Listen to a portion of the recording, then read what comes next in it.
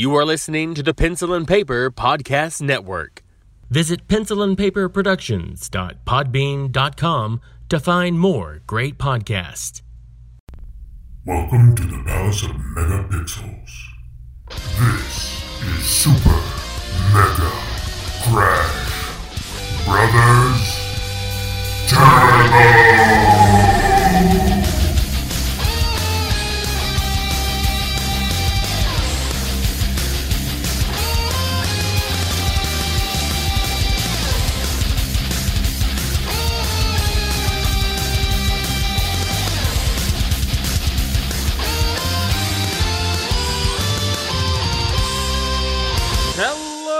Welcome to Super Mega Crash Brothers Turbo. I'm your host, Stephen White. With me, as always, is my co-host, Lacey Finley. Happy Monday. Happy belated Father's Day to all the fathers out there from yesterday. Yes, hopefully you had a safe, socially distanced barbecue fun or whatever it is that we're doing these days. Yeah. I mean, I know some places you can go out to eat at your own risk if you want. I don't know. It wasn't something on the top of my to-do list. I don't blame you.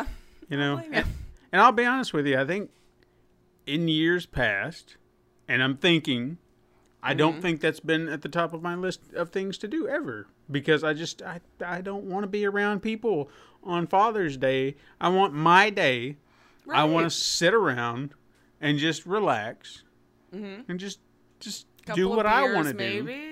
Yeah, a couple of beers. I feel like Father's Day always was more of a, hey, let us grill and sit around and do our own thing kind of day. Yeah. And then Mother's Day is always like, hey, let's take her out somewhere super nice so she doesn't have to cook, clean, do anything like that. Although in this day and age, that role really doesn't matter anymore. Who's doing the cooking, the cleaning? Hopefully in your household, you don't view it that way either. Oh, no. To people at home, Yeah. Everyone who's got two hands and able can do any chore.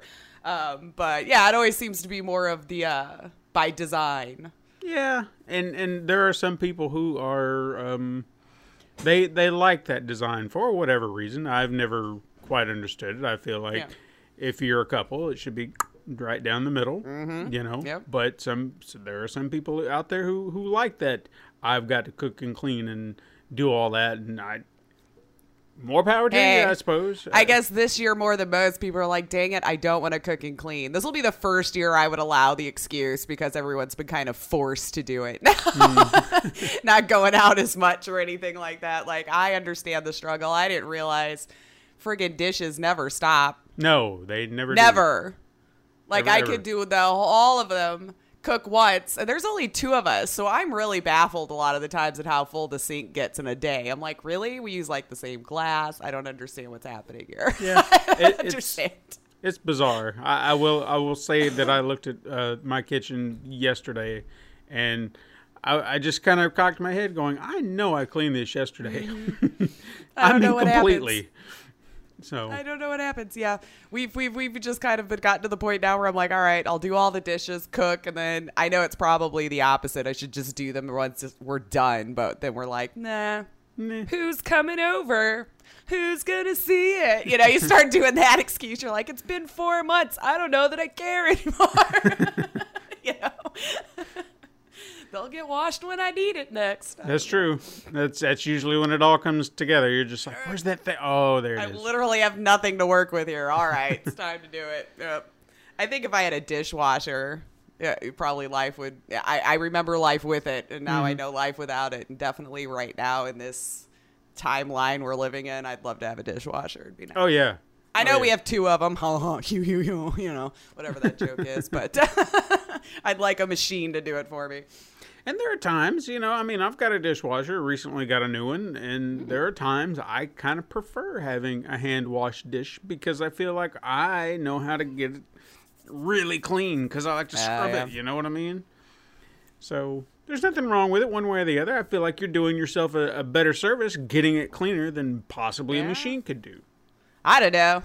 I like how hot it gets, and then I don't have to dry it. You can just take it straight out of the like if you let it sit for like 20, 30 minutes after the dishwasher's done, straight into the cupboard. It's all good. I don't care about water spots. Nah, Let's do it. it's fine. The queen missed my invite this year, so I'm going to keep my water spots. So, since you haven't been washing dishes, what have you been playing? Or even a lot of dishes. Well, so this week I dove a little bit more into that itch.io bundle, itch.io bundle that they did. I think it ended last week with over $8 million in donations, Nice. which is fantastic. For a $5 bundle that had that many games, that's insane. I'm sure a lot of people donated more. I know I did, because when I saw the amount of games, my conscience wasn't going to allow me to just do $5, but obviously that's all that was asked if you were wanting to get the bundle.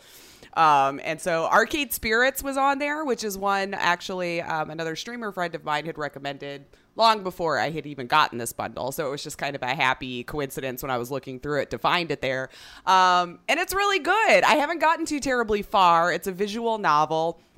So I don't really want to talk about it too much because it looks like there's so many different branches already that it could go, just from you being able to set up your character, what your interests are, how you want your character to identify. So it's really a broad range that you could even get it started with. That, to me, the way it's starting to go can really change different stuff down the line. So I want to dive deeper into that because I've only did a couple of hours of it, pretty much to the point where you started to really get it set up, because it took me a minute to decide how I wanted this to look or that to look, or so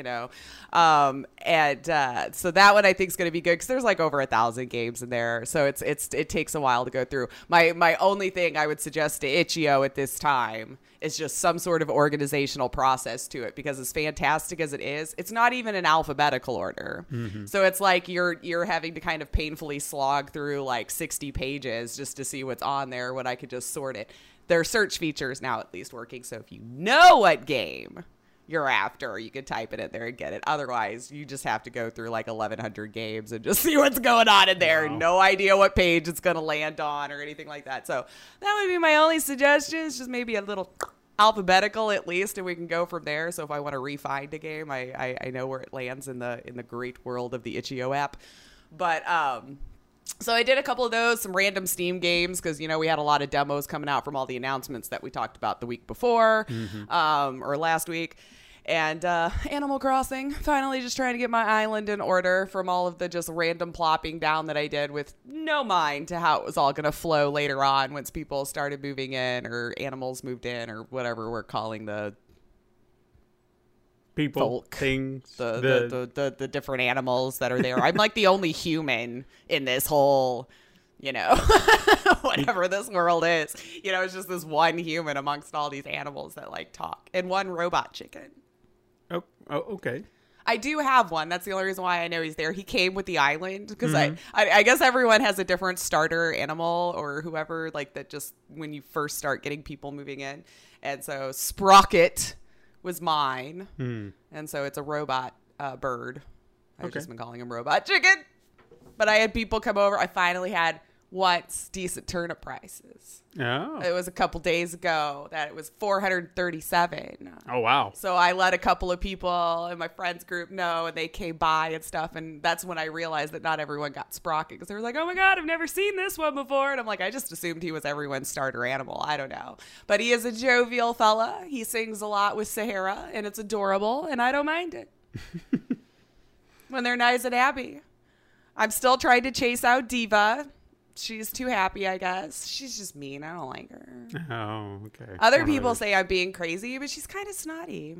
Yeah, I don't and just like because I hit her with a net, she gets all pissy and starts fights with everyone else. Like, that's on me, man. You should be mad at me. Why are you starting fights with Sahara? She was just over there eating ice cream. It's fine. Just say it. It's so rude. She gets all red in the face and smoke bubbles above her head, and and then Sahara's now all mad. And I'm like, now look at this. I beat one animal in the head with a net, and look at how that's a good moral of the story. Yeah, when you go out into the world and you're a jerk to someone, you could set their day off so bad that it's this chain effect that now you've caused all of these people to have a bad day. So very be true. nice. Yeah, very be true. Nice. Your own little moral of the story hidden within Animal Crossing.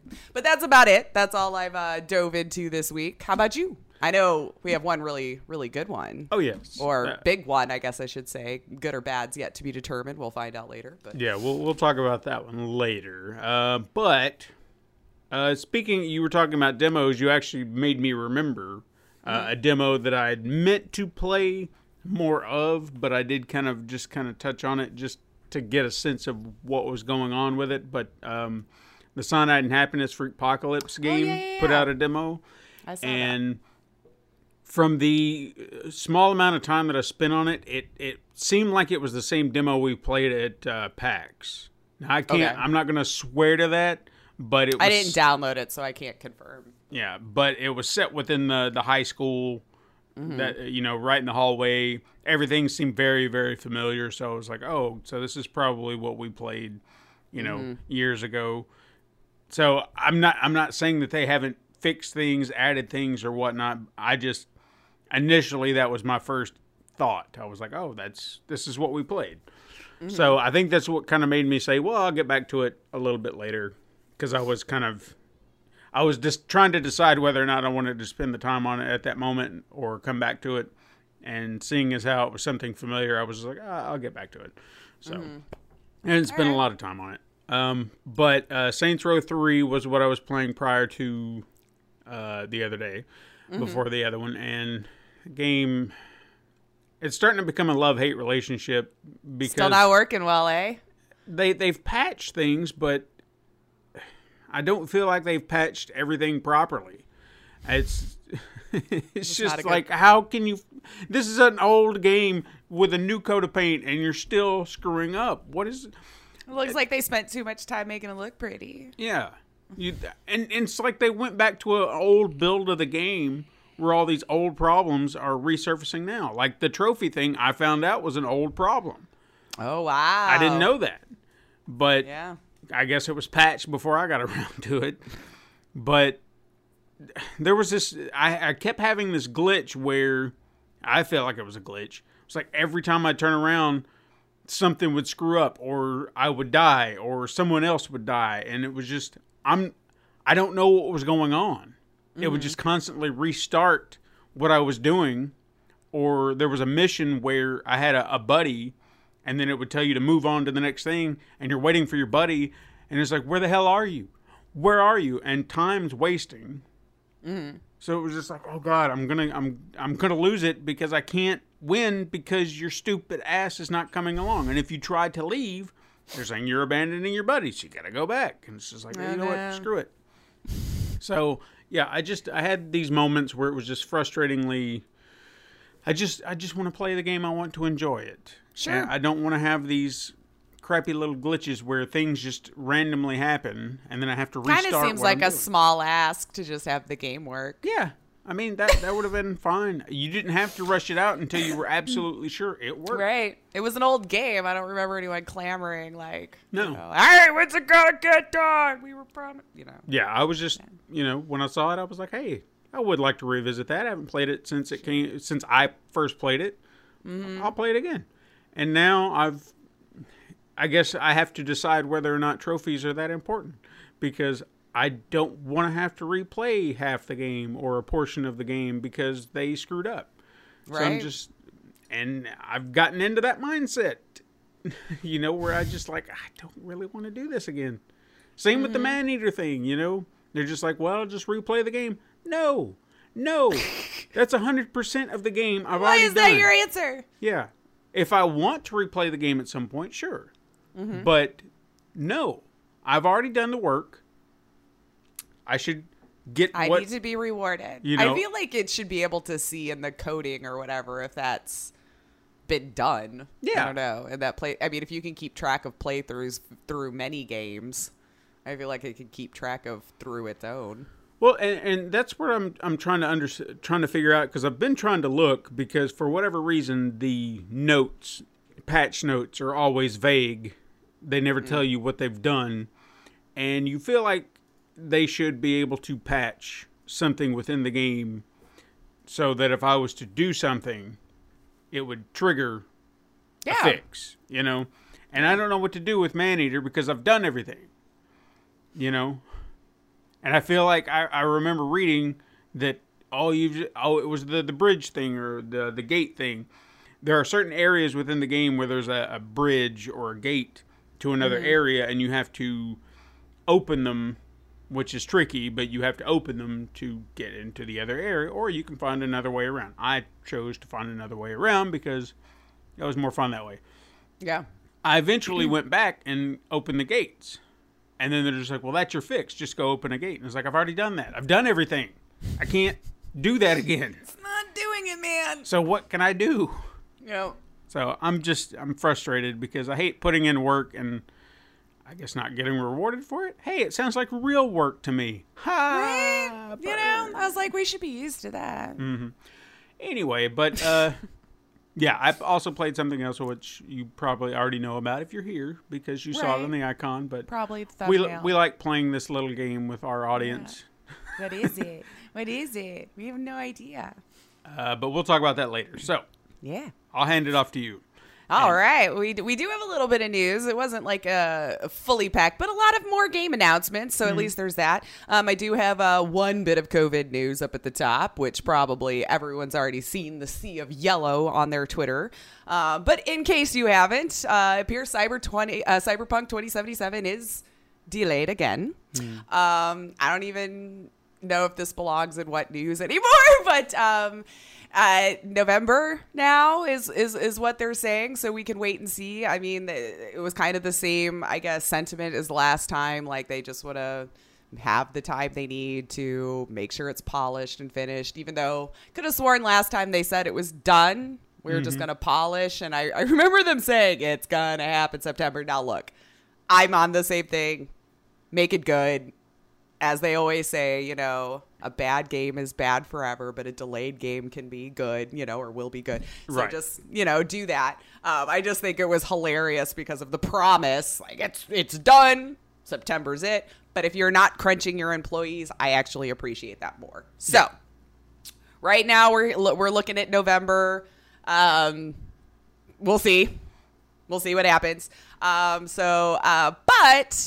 they did announce, though, that a later upgrade to Cyberpunk 27 for the next-gen consoles will be available for free. This is what they're saying, and it'll also be backwards compatible. So if you can't wait and you want to buy it on the PS4, they're saying it'll work on PS5, or you can get the upgrade. Or if you get it on PC, you just get it on PC.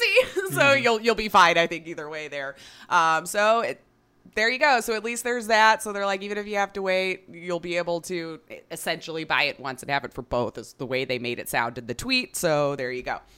But in other news, Summerfest was focused on EA this last week. Personally, a little underwhelming, but let's go through a few of the things that they have here. It seemed like a lot of it was work in progress kind of stuff, which is, you know, it is what it is. It would be nice if they got their volume on track, though. I do have to say that's the one thing that's been kind of funny through this whole thing. Jeff, sweetheart, your volume's good, and then those videos blow my eardrums out. Like, there's got to be a balance we can find there now after a couple of times of doing this, because the whole time I'm watching, I'm listening to Jeff. I've got it turned up. They'll play a trailer, and I'm, like, rushing to turn it back down because, like, everything is so loud. So let's just, like, about 20% maybe. Let's knock it down there. But let's see. Apex Legends, they announced, will be coming to Switch this fall. All cross-play across all platforms. So that was one of the announcements they had during their Summerfest news. The Sims is coming to Steam, which should have been a given, I guess, since we knew now that, you know, EA is coming to Steam, which they, again, you know, reiterated during this, you know, Steam games, or EA games coming to Steam. And they did have a lovely little video that they showed about, you know, the inclusivity of the Sims community. And the only reason why I bring this up is because I've heard some hemming and hawing on both sides where they thought that it felt like a forced video, or they just grabbed these random people to make it look like it's such a diverse group of people. From somebody who's played The Sims through its entire existence, I don't think that was a reach. I really don't. Like, I mean, you can count people for their acting ability or this, that, or the other. Some people maybe not as comfortable in front of a camera if this is the first time they were doing something like this and all of that. And yeah, maybe some things had been implemented what we would consider too late, but the inclusivity of the game is there. So to say that it's like being felt forced or that your community isn't representative, I don't believe that, because you can identify your sim in any way, which way you want. You can make it. You can make your character to present however you want also. Feminine presenting masculine clothes, masculine presenting feminine clothes. You could be transgender. You can be, you know, gay, lesbian. It doesn't matter. So I believe that video was sincere in showing off the actual representation of the Sims community. So that's the only reason why I wanted to bring that up, is like, I know EA gets a lot of hate for a lot of things, but knowing the Sims... Yeah, I absolutely believe that. So give them a break, man. At least the actors and stuff, that if we call them actors or whatever that was in that video, I believe it. Leave them alone. I've played the game for over 20 years now. That's how it is. They did show off some of their originals, so indies that came aboard for EA. Very brief blips. The only one of real mention was Joseph Fares. I hope I'm saying his name right. The one who did like A Brothers, Tale of Two Cities, and A Way Out. It has done some movies and stuff, and had like a little interview with him about making movies versus making games and all this kind of stuff. So he did go on to talk about a new game called It Takes Two, which is he's describing as like just this crazy platformer that's going to blow your mind. He's such a potty mouth. I love him. It was just like so fun to watch that, and just him getting bleeped left and right because he was so excited talking about his game. So he's done some unique multiplayer games in the past, so I'm already quite interested to see. So it wasn't a lot. Like, we didn't see a whole lot of a lot of these indie games, but supposedly this one will be coming our way 2021 sometime. So to me, so Skate 4 is happening, which was a big deal to people. And it looks pretty good if you were into that sort of game. That was another big takeaway. And of course, all the upgraded sports ball games that'll be coming our way soon. So we saw like a little brief blip of what I imagine is like the Madden or FIFA, you know, American football for Madden, and then FIFA. Which those do look good. I have to give them credit. Like, the graphics, you know, for the people and everything look really well. Even if they're starting to look too real that it looks fake almost, you know, like if that even makes sense. That, you know, is the sweat really that on your face? I don't know, but it is what it is. But let's just say the biggest takeaway was Star Wars Squadrons. That seems to be the one thing that most people were extremely excited about. And it seemed like I've heard, you know, a lot of people legitimately excited. Again, I'm not the audience for most Star Wars games, but I know people out there are crazy fans. And when I hear them excited, that leads me to believe they're doing something right? So it looks like it's going to be a multiplayer game. The game's story is set after Return of the Jedi, and the story will alternate between two pilots who are flying for New Republic's Vanguard Squadron and the Empire's Titan Squadron. So it supports up to 10 players, and it puts two groups of pilots against each other. And supposedly no microtransactions, but it's EA, so I don't believe you. So it'll probably be a surprise mechanic or something later on. But I have to put that in there. They say there's going to be no microtransactions. So I don't know. Did you watch that one? Are you excited? I did. I guess considering it's still EA is where my expectations get tempered. I want to be excited for Star Wars, but as long as they are involved, I'm always going to be hesitant. And I want to enjoy this game. I want to be excited for this game because one of my all-time favorite Star Wars games was a series called Rogue Squadron. Okay. And it came out, I think the very first one came out on the N64, and then the subsequent sequels came out on the GameCube. And you were an X-Wing pilot. You know, you get to play as either Luke Skywalker or Wedge Antilles and go through either known events within the Star Wars history, and then these side missions kind of building up to from point A to point B and so on and so forth. And I always loved it. It was like part 2, I think, was the pinnacle of it. The graphics were great. Controls were great. You felt like you were an X-Wing fighter. Everything was great about it. And then you had all these different ships you could pilot. I want that to be that. You know, I want to have that excitement and be like, oh my God, it's just like Rogue Squadron, only updated for today. But EA's behind it, and I'm... Well, at least they have one good one, at least to the fandom, you know, with the last one that came out, so maybe And that one I've still been kind of hesitant to play. I've heard. Oh, yeah? But I guess I'm waiting for a cheap discount before I spend the money on it, because I don't know. I think it was it this month? Might have been this month that Battlefront 2 was free on PlayStation Plus. Oh, I think so, yeah. And I did add it to my library because I was like, I did want to play it. I know all the hate out there, but I kind of did want to play the story mode just because. Right, yeah. And because I have no interest in the multiplayer. And that's another thing about this game that kind of makes me like, I'm just so... That's fair. Multiplayer's not for me. Yeah, that's fair. I guess if I had a better group of friends to play multiplayer with... And that's a tall ask for, I don't know, I guess at least 4 other friends, and then you're playing against another team. I don't know. Some people, I don't know. It's like 4 people, that's a lot of people to ask it. And I hate that it's like that, but I mean, there are just so many garbage players out there who want to do nothing more than cheat. And I'm not dealing with that. I want to play a game. I want to have fun. If I could play with a group of friends and have fun playing it, then we're going to have no problems. But I know that we're going to get a garbage human being in there in a room and try to cheat and ruin it for everybody. Who does ruin it, yeah. Yeah. So I want to be excited, but at the moment, my expectations are very low. And that's fair. That's fair. They'll have to earn a lot of that back for some people, I mean, I think taking it off of Origin is a good start because, oh my God, not having to use Origin would be a blessing. Or they could have just fixed Origin all this time, but what do I know? Either way. Anyway. It's only been like 6 years since you forced us to always use Origin, but let's see. Guerrilla had a collective also last week. They had a little bit to show, just a few things that I thought of note, maybe to briefly announce. Baldur's Gate 3, which will have early access in August, so if that's something you were interested in. Disco Elysium will be on Epic Games Store, which I was kind of surprised it wasn't already, but West of Dead will hit stores on June 18th. So if that was one you were excited for, that's actually just happened. Math in my head. Dwarf Fortress will be on Steam. So there's a couple of them there that looks like if you were waiting for stuff to come to Steam. That seems like the big takeaway from a lot this week. You want to play your games all on Steam? We're moving everything to Steam. Horizon got a few more looks and screenshots and another little trailer and stuff to look at there.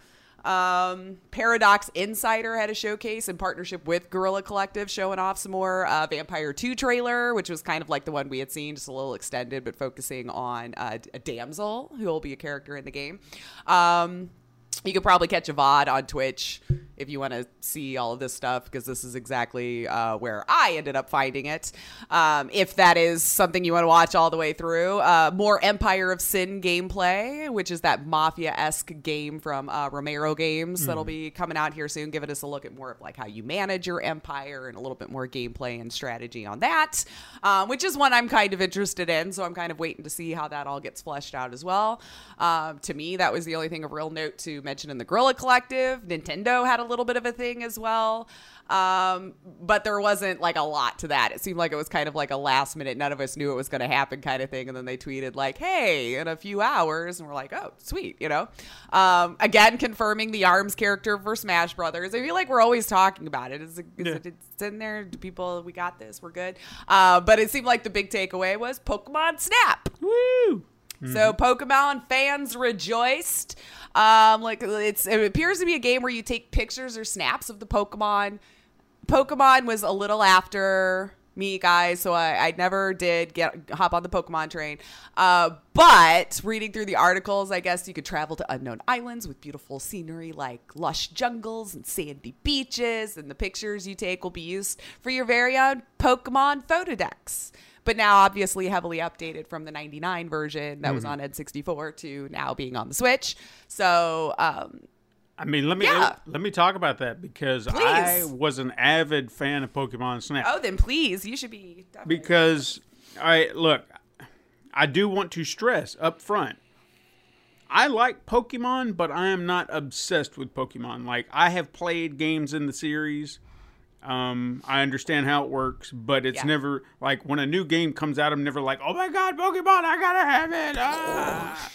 It's just like, oh, cool. Maybe I'll play that at some point. Like all the games in the series, however many hundreds and hundreds and hundreds of Pokemon there are, I couldn't tell you half of them. Like, I can identify some, but I don't know them all. I wouldn't have a clue. Okay? If we're going that far. It's...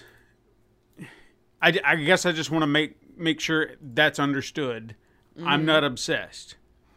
But Pokemon Snap was a very unique game in the sense that I had a lot of fun. It could have been anything else, I think, and still been as enjoyable. But the Pokemon thing was just an added, element to it because you're familiar with these characters and what you can do. Because it's not just going around snapping pictures. It's how you do it. The things that you can do, replaying an island or replaying a level and changing things up. Because it's all about the score. Like, what's the best picture you can get? What's the best thing you can do? Because your first playthrough on the very first level, you're just like, oh, there's a Pikachu, snap. Oh, there's a Butterfree, snap. Oh, look over there, there's that. And you're just snapping pictures. There's not a lot to do. But then you start learning things that you can do. You'll start getting items. You'll start getting these little things that you can change the dynamic of what's going on. So maybe you like having him pose or something. Yeah. So you'll see the little Pikachu, and he's kind of running across the sand, and that was your first shot. You're like, oh, cool, Pikachu. But now you've got an apple, and you throw the apple, and then you see Pikachu eating at the apple. So now you've got a picture of Pikachu eating an apple. That boosts your score. Oh, okay.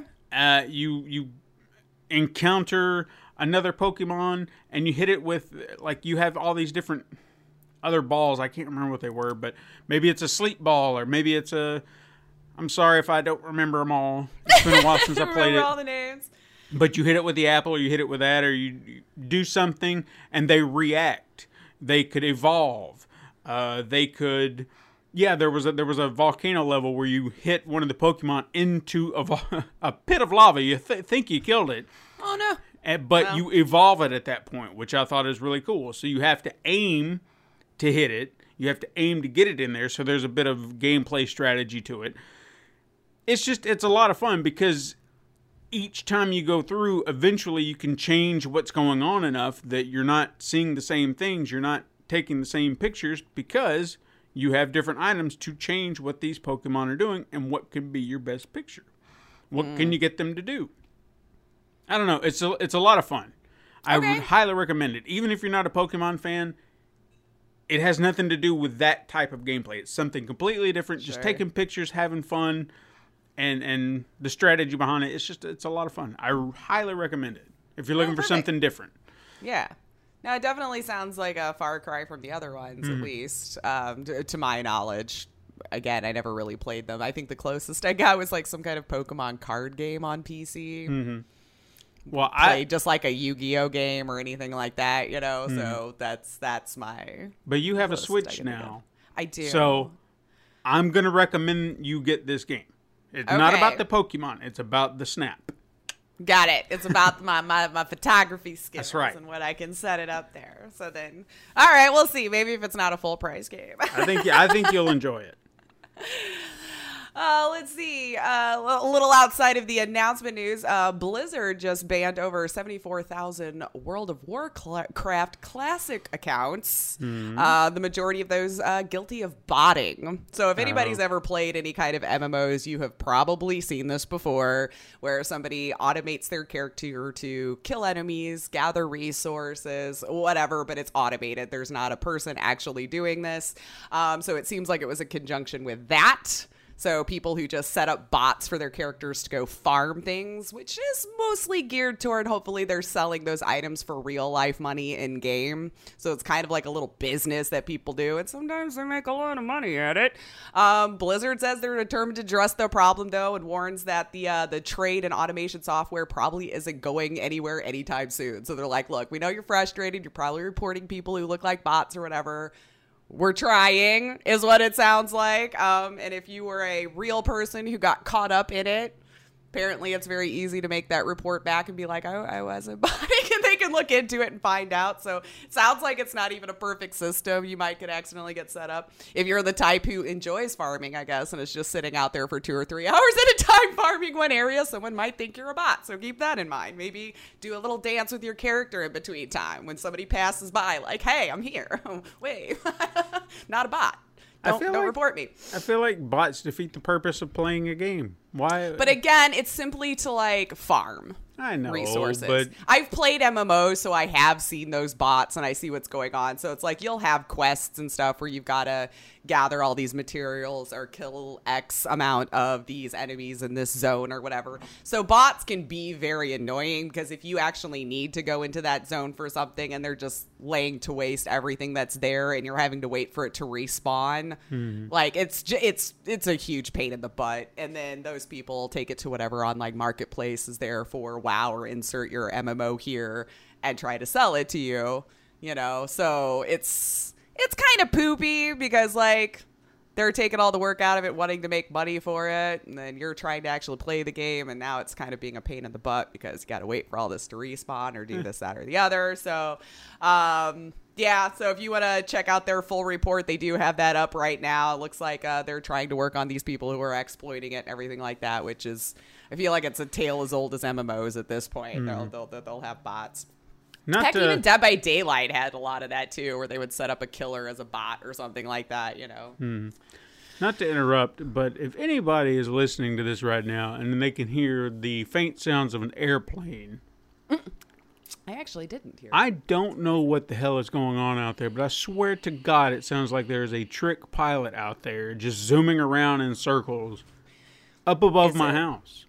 I don't know what it is. It's starting to worry me because I feel like at some point you hear, and I'm like, I don't know. God, I guess with me living in a big city in these times, I'm so used to hearing helicopters and the like now that I've actually tuned that out. Probably not a good thing, but I don't know. This is the first time I've ever heard it. Like, there is no airport nearby. I don't know what the hell is going on. Remember when they were flying for the healthcare workers or something? Why are you doing it around here? Go somewhere. There's not a hospital around here. Get the hell out of here. Then I don't know. It's just my house. If you have like a baby airport, one of those that flies like Cherokees or Cessnas or anything not nearby. Like Todd's house, he has an airport. We had a lot of filming issues out there because of that damn airport. Yeah. But there's nothing around here. I don't know what the hell's going on. It's starting to bug me. It's like a buzzing well, read the fly. news later. Hopefully they weren't looking for somebody. Although it would be a helicopter, you wouldn't hear a plane. But yeah. All right, well, we got a couple of little quickets going on here this week. If people were not calmed their nerves with Spider-Man, Miles, am I saying it? Morales? Miles Morales, yes. I got it, cool. They are confirming it is to have a full story arc with Miles, one that's more akin, and they use the same example I used last week, which was odd, a game like the Uncharted Lost Legacy in terms of overall scope, so how that was a full game, but you know, kind of a spin-off, which is what I think, you know, sounds like a perfect sweet spot for it. So I guess it wouldn't be like a full price thing, but they are also promising instant loading, 3D audio, ray tracing, and an overhauled city. So it's said to take place 1 year after the events of the original game and will feature new villains, set pieces, and unique quests. So hopefully this will ease some minds about people who are wondering if they weren't going to get another game. It looks like, yes, 100%. It's a separate own thing. It just won't be like full game, but it'll be like the Lost Legacy full game. I actually saw a video. I think they were talking to the creative director of the game, and he said something that I was stressing when we talked about this game. Miles is going to have his own moves, the way he swings, the way he operates, and I was like, I didn't even need to say anything. You guys know. They're on it. They know what they want. Yeah. Or if nothing else, that's what the devs wanted, and it just like they're fans, so it made sense. So I was really happy to hear that they were already there. They just like, yeah, of course. We're not just gonna skin swap it, and I don't mean that racially. Right? No, like I got you. Like, well, that's what we say every time they get rebooted, right? They just slap on a new paint or whatever, and push it out there. Now it looks like they built this game. Exactly. So that's cool. So congratulations to those who are excited about it. You know, I am. I really am. Yeah, I mean, it looks like it's going to be a lot of fun. I never played a lot of the Spider-Man games, but they do look like a ton of fun. And the Hubs, I'm sure, will be very excited now that knows it's a standalone thing, too. Stadia is having a Connect of their own on July 14th, taking a look at some games coming to their platform later this year. My God, I hope they have some games to talk about. LOL. I don't know. Maybe. Maybe. But so there you go. July 14th. They're going to be doing their own. Crash Bandicoot 4 might have been leaked. But from all the leaks, it looks to be confirmed, if I'm being honest with you, from the same people who did the Spyro remakes. So, hey, here you go. If this is throwback to your childhood you wanted, I mean, I don't see how you could put all of this together and just call it a leak at this point. It looks pretty damn confirmed to me. But, you know, take it for what it is. It is still saying leaks. The Video Game Hall of Fame updated and added 4 new games. Among it, the 4 that were added, which kind of made me laugh, but I mean, it is what it is. Bejeweled, Centipede, King's Quest, and Minecraft. Okay. So those were the 4 added this year. Centipede, I can understand. That's an older game. It was a, I guess, groundbreaker. Sure. I mean, unique for what it was. You know, yeah. Knight's Quest. King's Or Quest. King's Quest. I don't know why I said Knight. Same era, I think, right? No, Let's is this? see. Are we talking like the original? Well, it's the older ones, yeah. So, yeah. Like, because I can- Bejeweled, though, I think is like 90s or something like that, though. I can see where that would fit in there. And I guess you got to give it to Minecraft. I guess mean, they you have gotta been give it around to a while, Duel. man. So Played a lot. It's a big deal. I guess I get it. understand. I get it, whether I'm like, that's not a game I've ever played, but I get it. It's a big deal. I mean, how many different games have kind of modeled its behavior after it, too, if you think about it. There's a lot of them kind of like that now. Steam Summer Sale is supposedly confirmed for June 25th to start, so get your wallets ready. Valve hasn't confirmed this, but the source I got it from is good, and it kind of adds up to the math from, you know, when they normally do this sort of thing. And my last little quickie, Fortnite Season 3 Chapter 2 is here. Woo! Yay. Per usual, the landscape changes, and now the area has been flooded. And now you have new AI enemies called Marauders. Good luck, have fun. We'll see how you guys enjoy that. Yeah. Apparently, they always do something pretty big and different. I mean, again, we got to give it to them. They always do those big events well. This obviously wasn't as big as their Blackout event, you know, which... Sorry, I don't play the game, but that was still pretty awesome. What they did there. I do have a truth or trash for you, though. Okay. Yeah, so obviously the rumor mills are always freaking working. I think in quarantine now more than ever.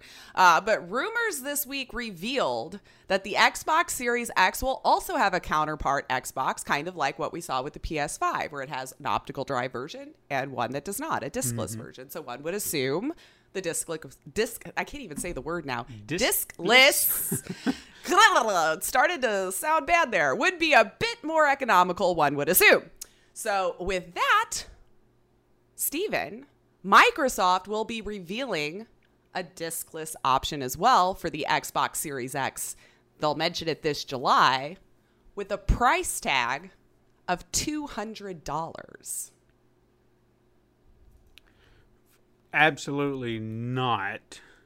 I have heard rumors of a secondary Series X, but not a discless version. Okay. But even the other floating around rumors that I heard still make no sense. Because they were talking about a less powerful version. So some of the hardware would be still run everything the same. Yeah, so essentially you would say that you're going to depower your super powerful console just to make it cheaper. Just sell the one again.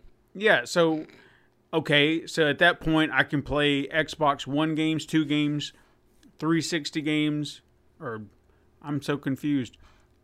1, 360, 360. One, and now Yeah, they didn't really series. follow a good little theme there, did they? No. Xbox and 360. Yeah. Mm-hmm. Anyway, you Yeah, got that you thing. got my point. Yeah. So I can play. Earlier versions. I'm sure that even if you stripped out some of the hardware, you're going to be able to have a console that can handle all your old games that you're going to promise can be played, which we still have no proof of. But I'm just saying, 'cause Right. you made a big promise and This you've done is that the claim. before, and you've lied. Well, they all have. But that's a pretty big promise. It is, yeah. Every game, you Yeah, better be yeah. sure, because Yeah. the public will prove it Oh, if they Like can. within the first 5-10 minutes of somebody having it in their possession. Oh yeah, we'll know day one. but We'll know day one. even that sounds stupid, because what if someone pushed, like their game pushed it to the graphical capabilities and hardware capabilities that this thing can, and pushed it to its limits? If you got the depowered one, you're not going to be able to play that game. Yeah. Well, in this rumor, it was just saying the price difference, that it was still going to be the same power of the Xbox Series X. Who knows, man? I feel like it's going to come down to who's going to outprice each other really at this point. Because, like, they're probably each of them are like, I'll wait till the last possible minute. I don't want to give the other side that info yet. But who knows? But is it worth losing all your, profit from that? That's something we've discussed for a while, though, too. Because, like, if they were two price, let's just say even the PlayStation 5, both of them. I mean, they're almost identical. Yeah, save some specs here or there. And then what each side promises they'll do. But if you're pricing it accordingly, we've talked about this, you might have to take a loss because it might be too expensive, especially during COVID, when they might have, I don't know this for a fact, but they might have even had to pay more for the parts that they were needing to build said systems. So they might have to, and then try to make it up in services and games. But let's see, some people might have FU money at the end of the year. I'm not sure. In the States, maybe as much, but we'll see when we get there. You know what I'm saying? Like, Right. Hopefully by then, but, be alert, but, keep it in mind. So, yeah. All right. We'll see. So in July, according to this rumor, we'll know whether they're actually going to announce a digital only Xbox Series X, One X, Series X, Series just X. Yeah, we'll see. So the other one, I guess, would be a Series S. Because that's what they did the last time. Oh, that's true. So it'd be Xbox Series Well, S. you can't have a Slim, though. Isn't the S for Slim? Because, it's big boy. That's true. So That's it would big be boy. Xbox Series ND. T for thick. I don't know. Their naming is stupid. I don't know. Yeah, like the series makes sense. They just probably got on, the series too late. But from heretofore, don't confuse us anymore because Yeah, I'm not. I'm so confused. I could see so many kids getting the wrong system in December. Is all I'm gonna say. You're all getting your one again and have no idea why. So make sure you tell them the refrigerator one, mom and dad, or person, caregiver, whoever you are. Don't let it look like this. It needs to look like, this. And then the distinguishing feature. I want a video of a kid saying, "Mom, Dad, there's a lot of things I want for Christmas this year, but I need that KFC gaming console." I know, right? God. Oh my God. I can't wait to see what this is. I really can't. Again, whoever does their marketing is just brilliant, though, because, like, I would do it just to screw with my parents if I was a kid, just to see if they actually, son, we tried, we really did, but we couldn't find it. I'm sorry. all right. Just set them out all day. And then It's you like, end how up dare getting you. nothing because that was all they were looking for all day long. Yeah, But here's a bucket of chicken, Steven. We did our best. it's Heat it close. up over here on the stove. And just take a wing out, bite it. I'm so disappointed in you. I hate you. I'll just turn around, go right into your room, stare at him, ask for a biscuit. Better have a biscuit. Better have a biscuit. It's the only way to go, man. So a little weird news or interesting news. I don't know. I throw everything under here and then I let you decide because I'm weird. And you actually showed me this one and then I heard about it a little later on as well. Billy Mitchell is back in the news. Who? Let me tell you, because I'm sure some of you were like, I have no idea who you're talking about, but I shall explain. Mm-hmm. So Billy Mitchell was the first world record holder for high scores on Donkey Kong and Pac-Man. You might have to explain those games. So these really old games that we used to play in arcades. Mm-hmm. I'm sure everyone's heard of Pac-Man, just a little circle that's eating all these little dots as it's going around the screen, and you have little ghosts that might be chasing you that you have to avoid. And then, Donkey Kong with the donkeys and the Konging and the climbing up and the avoiding barrels and the thing exactly. Everyone's like, I totally know what you're talking about. Oh yeah. But so there's this company, Twin Galaxies, who usually works in conjunction with the Guinness Book record, but they removed his scores after an investigation that they weren't valid. So this happened 2 years ago. The record was expunged, but Guinness now has come out stating that they are putting his scores back up. So why? So Twin Galaxies had an investigation done, which turned up that some of his recordings were not achieved on legit arcade hardware. So apparently was based on extensive video analysis showing the use of an emulator. So Twin Galaxies and Guinness, like I mentioned, apparently worked together in these scenarios, but they were split. So Twin Galaxies is not changing their stance, it seems. Good. A little kerfuffle between them and the Guinness World Records. But Guinness is now saying that they are recognizing Mitchell is the first player to get a perfect Pac-Man score of 3,333,360 points in 1999. And the first player to reach 1 million points in Donkey Kong in 2005. So according to Guinness, they thoroughly looked through the video evidence and new eyewitness testimony, and then added in some expert analysis and hardware verification.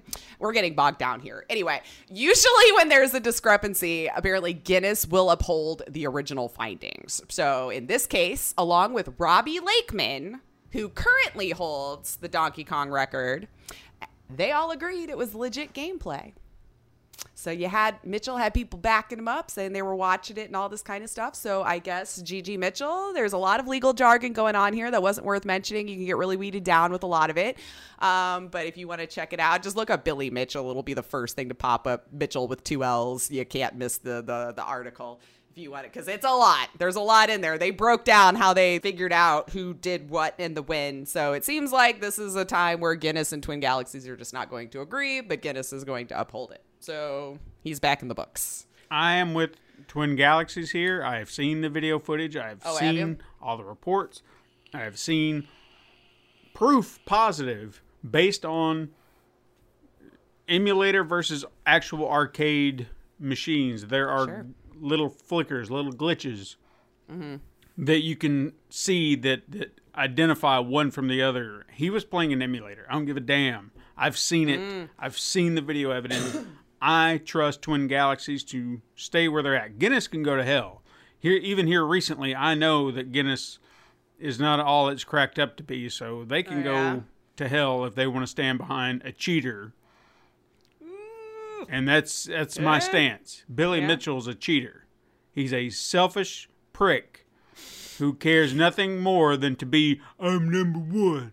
And if anybody tries to beat him, what is he going to do? He's going to try to expunge an actual player's record.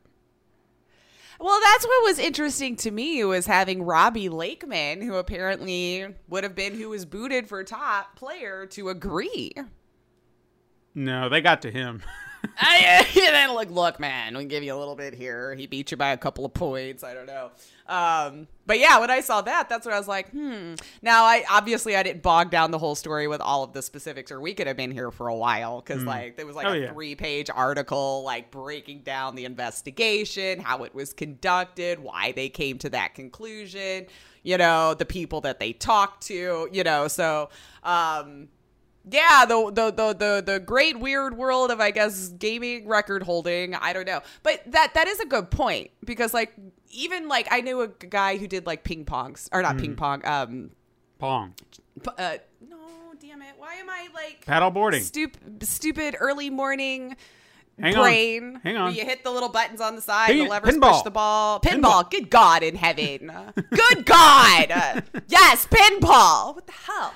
Lace, Jesus. Anyway, but they even said like you can't use more than one of those machines and expect it to come out the same. Like the record has to be on that specific machine, because some will be built a little differently. Maybe the wood warped a little bit from being there too long, played a lot more, you know, like each one is so individually unique that you can't pit it against another one, even if they're the identical pinball machine, you know, like they're both Back to the Future ones, you know, that came out of the same company. Doesn't matter. So yeah, I feel like you would have to absolutely do it on the hardware that it was built from originally, glitches and all, like how it was originally built. But Guinness says no, so he's back in there, man. Bullshit. He's back in there. So go beat his scores, guys. Let's go do it honestly. He's a garbage human being who can't. He's a sore loser. That's all I'm going to say. Go watch interviews with him.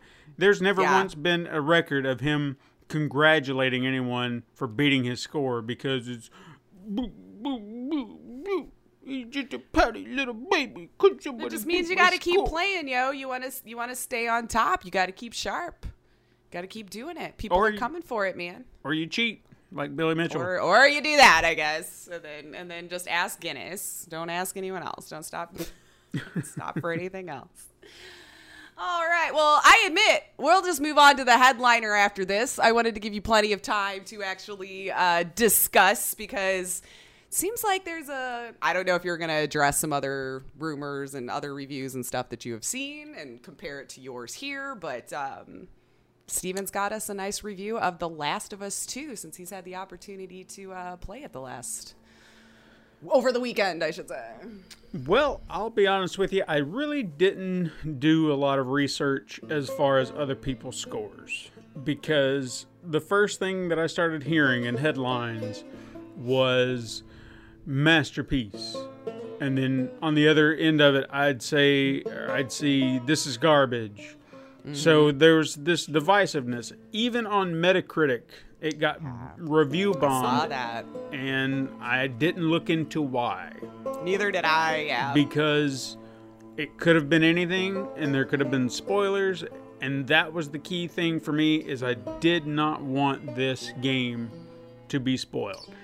And I have stated, maybe not here, but I know I've said this time and time again, spoilers, I understand that there's a culture behind it now, and unfortunately, I don't know why, but yeah, some people think that it's ridiculous. Why are you worried about spoilers? I guess the best way that I can describe it is, if you know something's about to happen, and you get to that point in a movie or a game or anything that you're doing, and you have that moment taken from you of sheer shock, that you did not know that was going to happen, it ruins what could be memorable for you. It's almost like the shock creates it's like opening a gift at Christmas that you have no idea what it was, and when you opened it, it's like, oh my God, this is so cool. Like, remember what it felt like as a kid to be surprised by something that was, you know? Exactly. There are just so many things that go into that. I love that feeling. Okay? Agreed. One of the last times that I really tried to stay free of spoilers was Avengers Endgame. And this, I'm not spoiling anything at this point. If you haven't seen it by now, you didn't care to see it to begin with. But I had no idea what to expect. So everything in that movie was a genuine shock. But there was a scene in the movie, Captain America holds Thor's hammer. I should have seen this coming, but I did not. I was not expecting it, even as the scene was playing out before you actually saw it. I was not expecting it. So then when I visually saw it, I screamed with joy. Yeah. I mean, if the rest of the theater wasn't in on it with me, I would have looked like a crazy person. Because I shouted, yeah! Uh-huh. But luckily, there were plenty of other people just as excited. Yeah, yeah. And it was fantastic. Mm-hmm. That feeling. Like, oh my God, I didn't know I wanted this, and there it is. It's like, oh, yes! Mm-hmm. But same can be said that works in the opposite direction. Because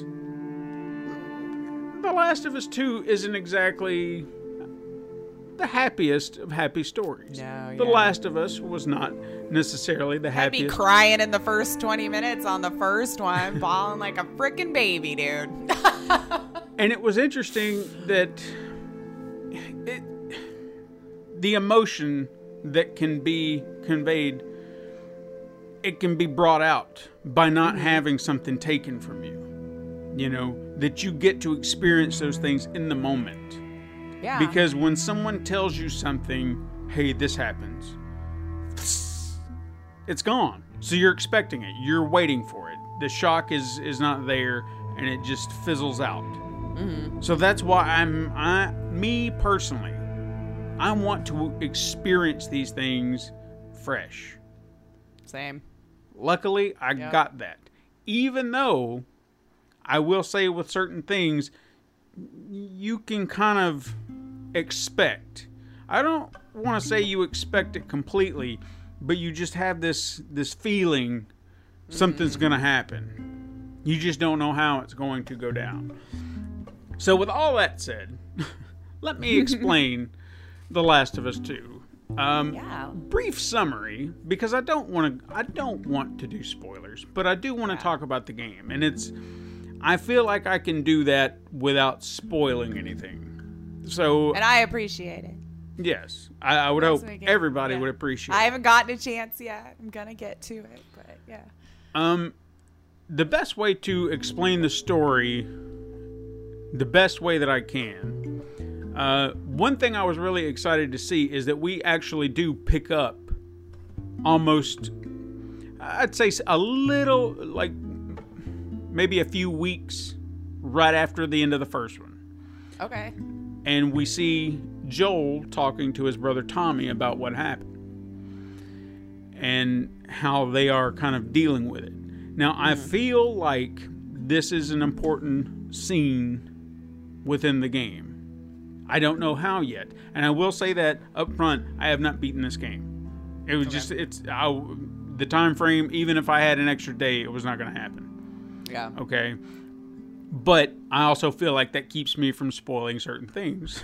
It's true, yeah. So I can tell you what I know and keep those spoilers out. But again, I feel like I've got enough of a grasp on what this game is thus far. Yeah. But anyway, you see them talking. We get reacquainted with Joel and Ellie. Then we jump ahead into the future. Future, I mean 4 years later to where we are now. Mm-hmm. And the narrative, the way they're telling this story, I feel like it's going to be done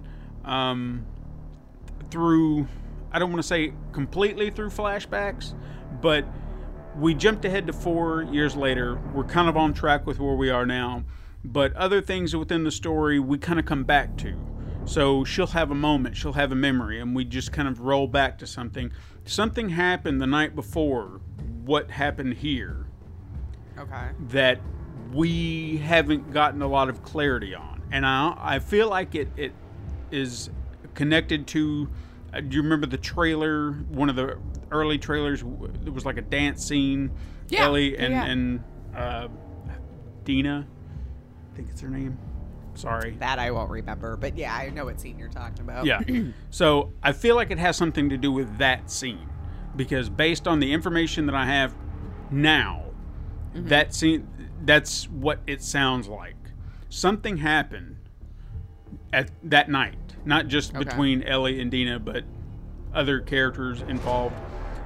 and everyone's talking about it, but in this, so they're being vague.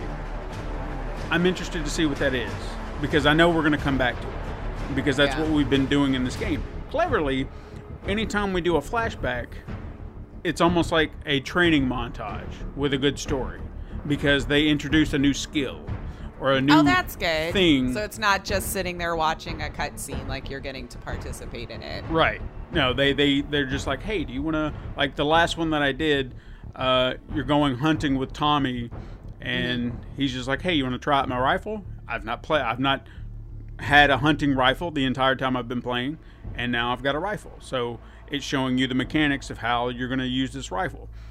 There was another one where you got to swim. I don't remember swimming in the original Last of Us. I don't either. So they added that mechanic, and there was a big deal with the swimming. But then when you encounter it present day, it's not as detailed and intense as that, but it's there. And you're just like, instinctively, you're like, oh yeah, I got to swim. And then you remember your controls, and they just kind of incorporated into the sequence. And I was like, well, that's pretty smart. Mm-hmm. You know, so now we're getting to play around with different elements to the story, and we're also getting tutorials. So it was very interesting. Nice, yeah. But story-wise, where we're going, and I know I keep derailing, but it works with the flow. Get over it. And the 4 years later, as we all know, you get to play as Ellie. Ellie is actually tracking Tommy, Joel's brother, to Seattle, which we've seen as the backdrop of the game. Mm-hmm. He is seeking out a new threat to their settlement. They seem a lot like the Fireflies, but they're called the WLF, or World Liberation Front, or even Wolves. Oh, I see. WLF. I see what they did there. But what's interesting, and I'd say this is, I don't want to say this is big spoiler. Teeny weeny. Do I need to take out my earbuds? No. Teeny weeny, because I don't know what it is. But as we're tracking these guys, there also seems to be another threat. I don't know what it is, but there seems to be another threat. Or they're creating that feeling very well. So that's about as clean as I can keep the story spoiler free. Yeah. So there you have it. I need to just go grab it up, man. You do, because I debated on it that last week, and I was just like, you know what? I do want to play this. So what about the game is good? Well, let's start with the graphics. If you've seen the graphics, they look so much better in real time, not in a video, especially if you have a 4K TV where you can You're one of those lucky people. If you can get that UHD 4K color resolution, whatever. I'm not going to say it won't look great on another TV, but I guess I'm just saying that if you I don't even have the PlayStation Pro, so I'm not even sure if all of that is afforded to me anyway. But I'm not going to say that it won't look good either way, because it does. It's amazing the amount of detail they put into this. It makes me wonder why other games who are trying to achieve this status cannot do this. Like, are you just not putting the time and effort into it like they did to make it look like this? And I guess I also should say, from the accusations we've heard, there could be reasons as to why it looks so good. But, I would also say that's a testament more to the programmers than the bosses, because the programmers should be applauded. They're still doing it. Yeah, they're the ones doing the actual work. Yeah, because they have made some of the best looking graphics I've ever seen in a game. It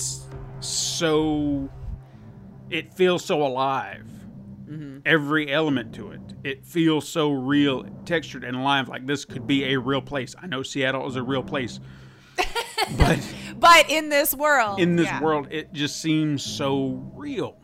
Mm-hmm. Every little building, every little detail, just it's. I feel like you could spend hours upon hours just running around checking stuff out. Pardon me. But and you'd never get tired of it. You know what I mean? Mm-hmm. Even running through the city, seeing all these different businesses, because that was another fun part of it, was the exploration of the game. I would say is a little bit more open world than the original, but it still kind of has a very linear feel. Like, you still are going to go in one direction. You're still going to go from point A to point B, but they give you a little bit more freedom to explore, especially when you get to Seattle. I spent hours just running down the streets, checking at, stores, any open windows, anything, just to see if I could get in there, just to see if I can find anything. Sometimes I could find nothing. Sometimes I could stumble upon a new gun or a bomb or something that I didn't have previously. And it just encouraged me to keep exploring. Yeah. Because there's no telling what I could find. I could find a clicker nest. Who knows? Who knows? But it was always fun. And it never felt like a chore. Because another element that they added to these explorations was all the conversation that you could have. Because if you were just going from here to there, and nothing was being said, nothing was being done, I could see it kind of getting a little tedious. Being a little slog, yeah. But the fact that there was always a conversation going, that you were talking to someone. Kind of like how in Red Dead, when you're on your horse with a group, Yeah. they're having their own little, I felt like I was going to miss out on moments and conversations that, had I just gone to point A to point B, I would have missed out on these sweet little moments, these touching little moments. Because there was even a sequence, and I even thought about this after the fact. When you get to Seattle, you're trying to search for some gas to start up a generator or something like that. So you got to go here, and you have a map. That's another thing too. It's not like a very detailed map, but it's a map, and it kind of marks little things that you find. So kind of give you an idea of where you're at, so you're not going to get too lost. I should have gotten some water. I should have known this. But I went into a music store and found a guitar. And it had absolutely nothing to do with the main story, but it touched on a previous moment within the story. Okay. Where Joel had wanted to teach Ellie guitar, and they had talked about that. They had this little conversation. So she found this guitar, and you saw her strumming the notes she remembered. Mm-hmm. And it was like, it's a throwaway moment that you could walk right by in the game, but it's such a great moment. Yeah. Just a touching little moment. Well, and adds like more personality. They're more human. Yes. Yeah. So you just see her remembering, some of the chords that he was sitting there teaching her earlier in the game. And she's like, okay, awesome. So you see her kind of exploring that. There's another sequence later. You'll find yet another guitar, and she's sitting there plucking strings. It's like she's improving, because that was her thing. She's like, suck, and he's like, you'll get it. It'll be fine. You just got to keep practicing.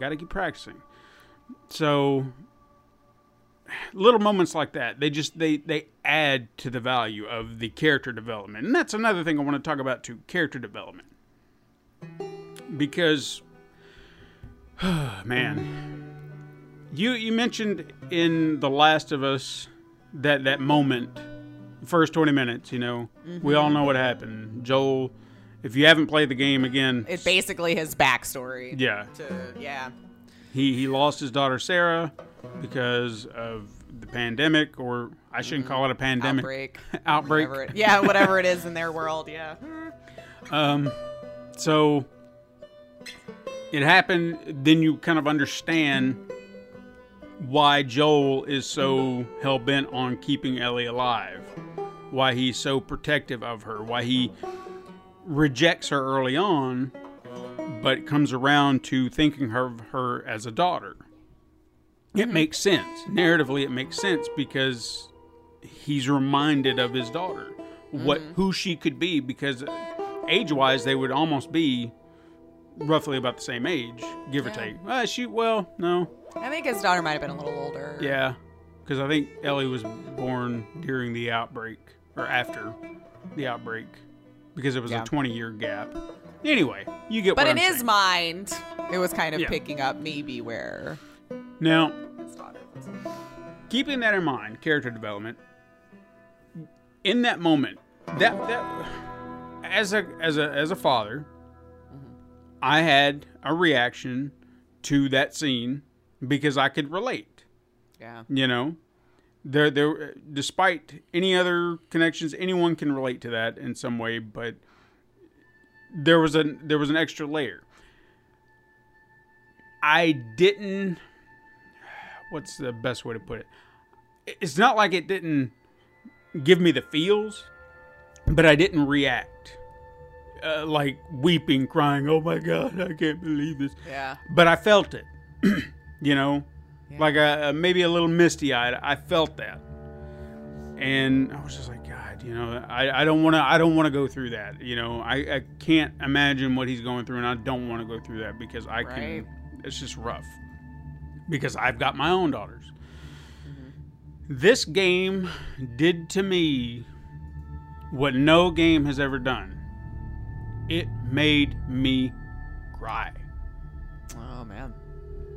because of character development. Because with character development, you form connections, bonds to characters. You get to know them so that when something happens, it affects you. And that's why I'm so adamant about character development. You want people to feel something for your characters, then help people understand who they are. Help them attach to them.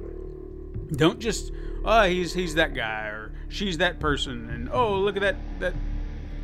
You've got to do more. You've got to do your homework. You've really got to put in the work and effort for people to give a damn about your characters. And clearly they did just that, because I could not expect the reaction I had. I did not expect. I expected something to happen at some point because narratively, there always felt like there was a looming cloud. You know what I mean? Which was really interesting. And I don't know if that was like expectations on my part, but I had this feeling, nagging feelings, like something's gonna happen here soon. I don't know what it is, but something's gonna happen here soon, and I'm waiting for that shoe to drop. And then when it does, I react. It wasn't initially crying because I think there was that stages. Because I was like, why? Yeah. And then you just get there. You get there. Yeah. And it was just amazing because I've never with a video game. There are games that have made. Not even the first one? No. Wow. There were moments in there that it choked me up a little bit. Like Dude, I I could. balled in Detroit Become Human. Maybe I'm just emotional. I don't know. Well, no, I mean, I feel like it was whatever that moment, those moments meant. I feel like there's always been that disconnect. But for whatever reason, I feel like they really, really made me feel for these characters. All these characters. So I get them. I understand them. I relate to them in some way that if something should happen to a character, I feel it. I feel for the person who's experiencing the other side of it. And it was bizarre. Because I've gotten choked up. Yeah. I admit. But never like that. Never a tear alright. rolling down my face going, oh my God, I can't believe So what I I'm better saying. get a lot of chocolate ready, is what you're saying. You might want to. Chocolate. Yeah, okay. So I'll just leave it at that. But character development is great, and there's still a lot of character development. And that's where I even go into check out the side buildings and all these little side stories. If you've got optional dialogue, listen to it. You know, get to know your characters a little bit more because it makes everything so much better. When you see their little sweet moments with one another, when you hear the conversations and open up about something, it just adds to you getting to know that character better. So when the emotional things happen, you connect to them, and it makes it all the better as far as I'm concerned. I've kind of mentioned detail with the graphics and stuff like that. I'm going to kind of cover back over it real quick just to kind of, because I made a few details. I guess if there was as I said, there were like these minute little details that they've kind of put into everything if you pay attention to certain things. And I don't know why it didn't occur to me initially, but there was, you go into people's houses, you see, the TVs and stuff like that. I actually came across a PS3, which I was sitting there thinking, I was like, why wouldn't they have a PS3? Didn't they also have like a Vita in there too? I think so, in one of the other ones. I haven't found a Vita here. Yeah. But in my head, I was just like, why didn't they have a PS4? And then I thought, no, wait a minute. There were PS3s, I think, in the first one, and then the outbreak happened, so they wouldn't have gone beyond the PS3. I was going to say, I think the first one, came out on that one. Yeah, so I thought, well, that makes sense. And then there was even a Jack and Daxter and an Uncharted 2 game case sitting next to it, so nice. I was like, that's pretty cool.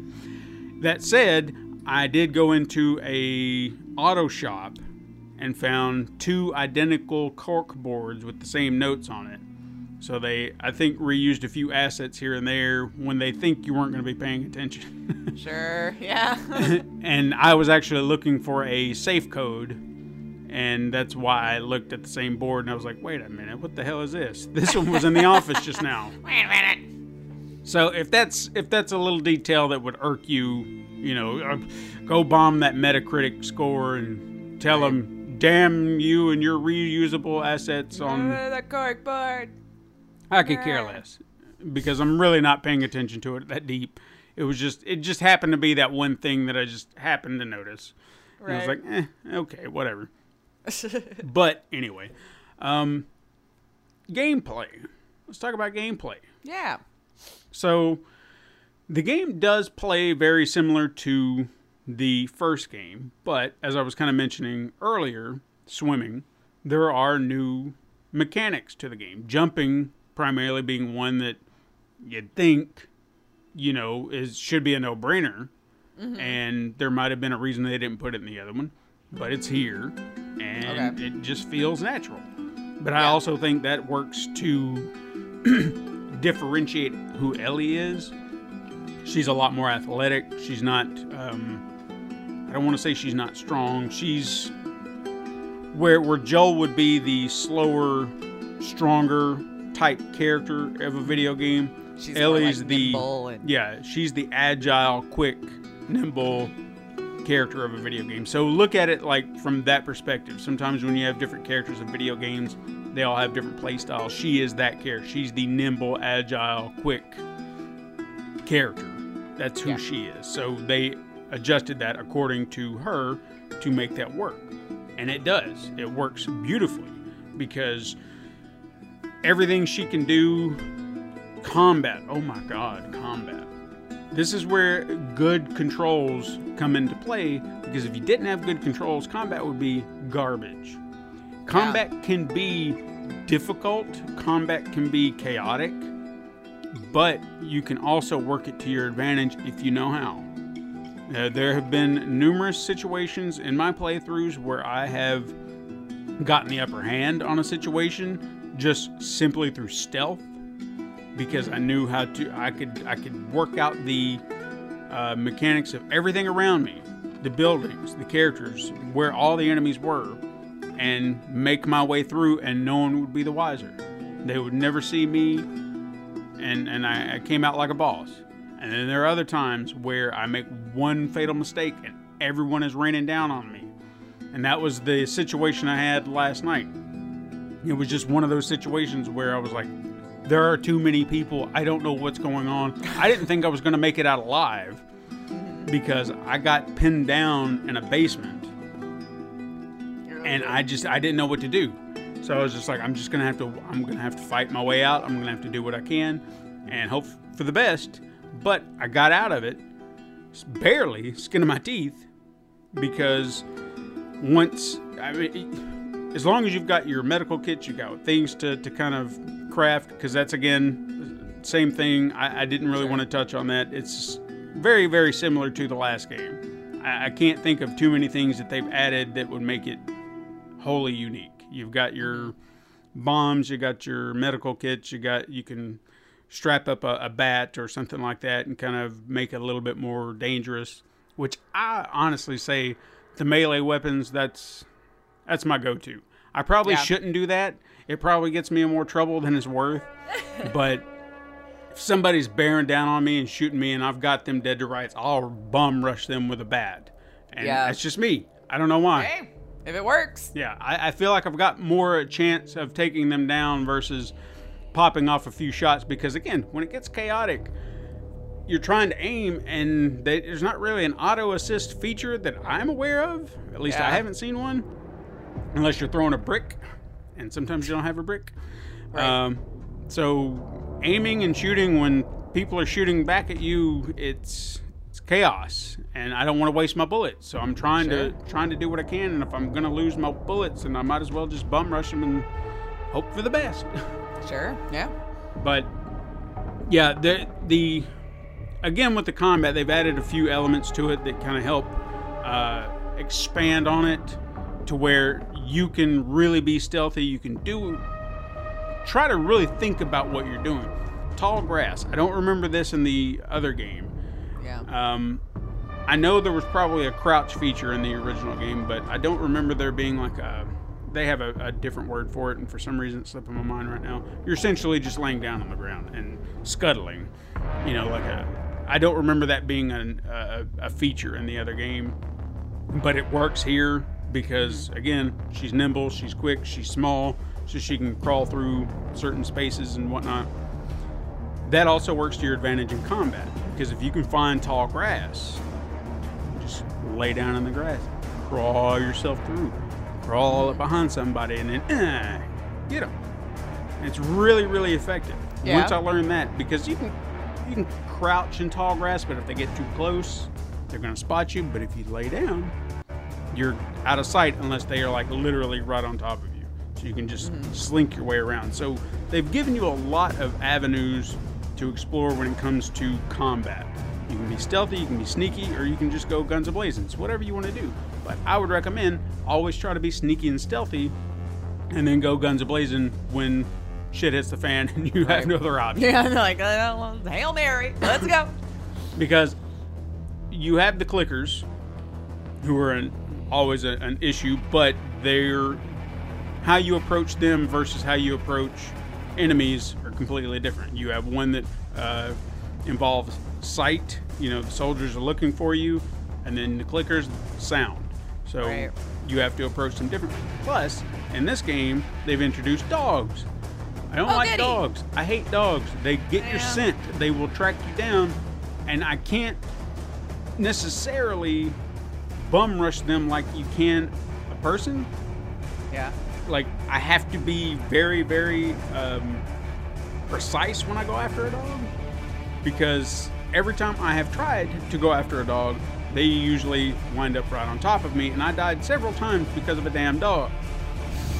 And I don't want to... They're like my bane in video games, too. Yeah. They're usually quick, fast, shorter than where I'm looking. So it's like they're just there. And you're like, damn it. And shooting them is a pain. I feel like to effectively get a dog out of the way, I had to see it from a distance and peck it off.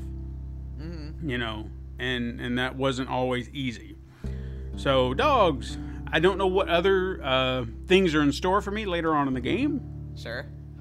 There was a new clicker, which, again, I heard the name several times. I committed it to memory last night, and now it's gone. Well, But it's a version... not.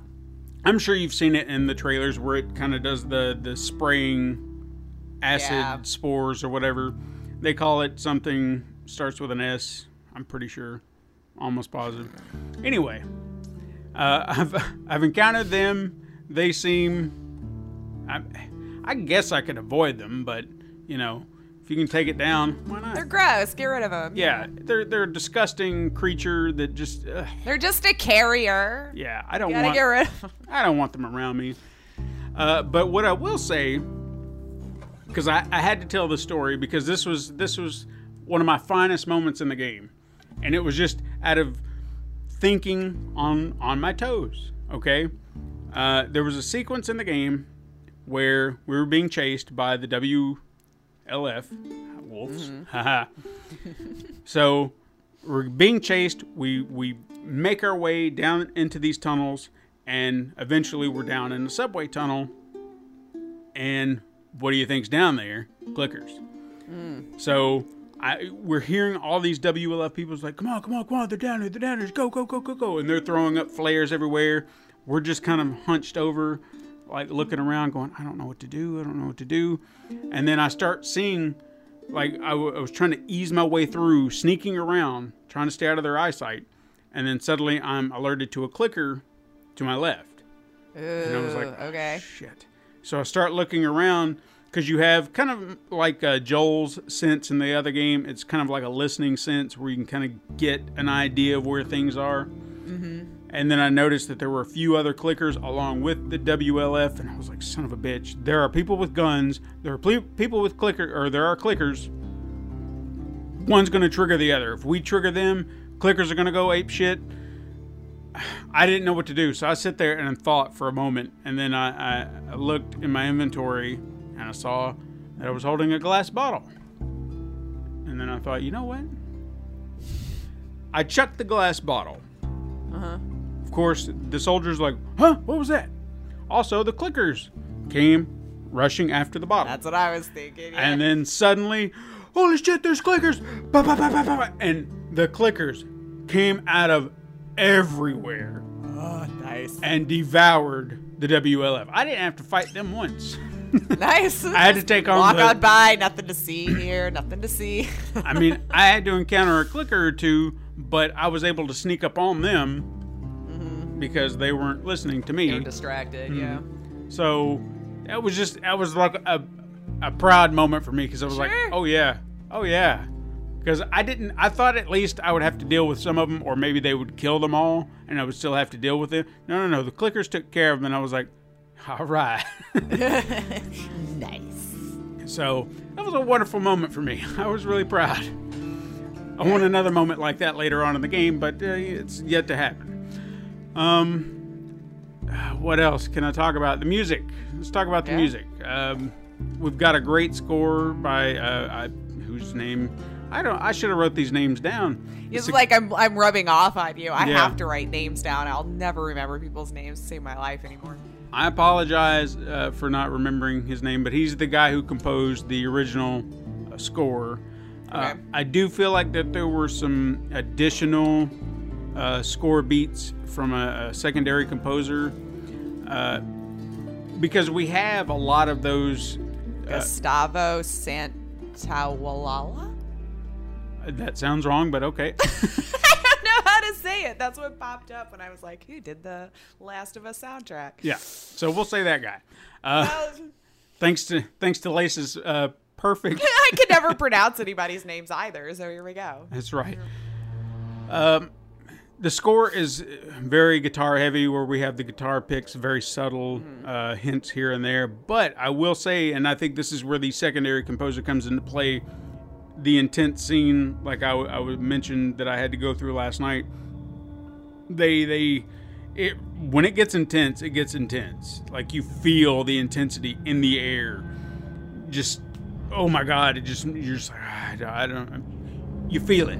You know, the music helps accompany that. Same when the calm, cool, collected moments, sweet moments, touching moments.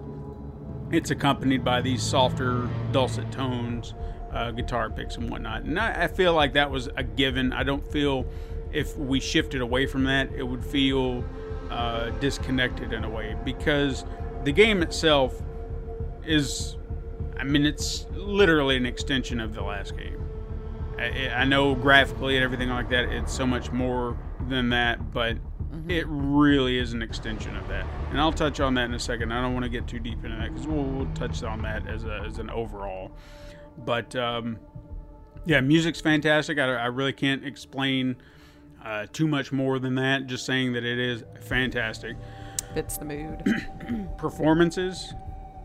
What can I say?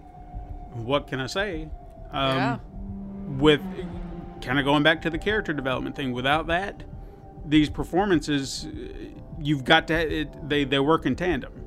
You know, you can develop a character all day long, but if you don't have a great performer backing it up, it's going to be, it's going to fall flat. but you've got great performers. The people that I've really kind of interacted with, trying to remember what actors. Obviously, we've got Ashley Johnson as Ellie. She's an actress. I don't know if you remember her or not, but I remember seeing her when she was a child actress, and it never occurred to me that she would be who she is now. You know what I mean?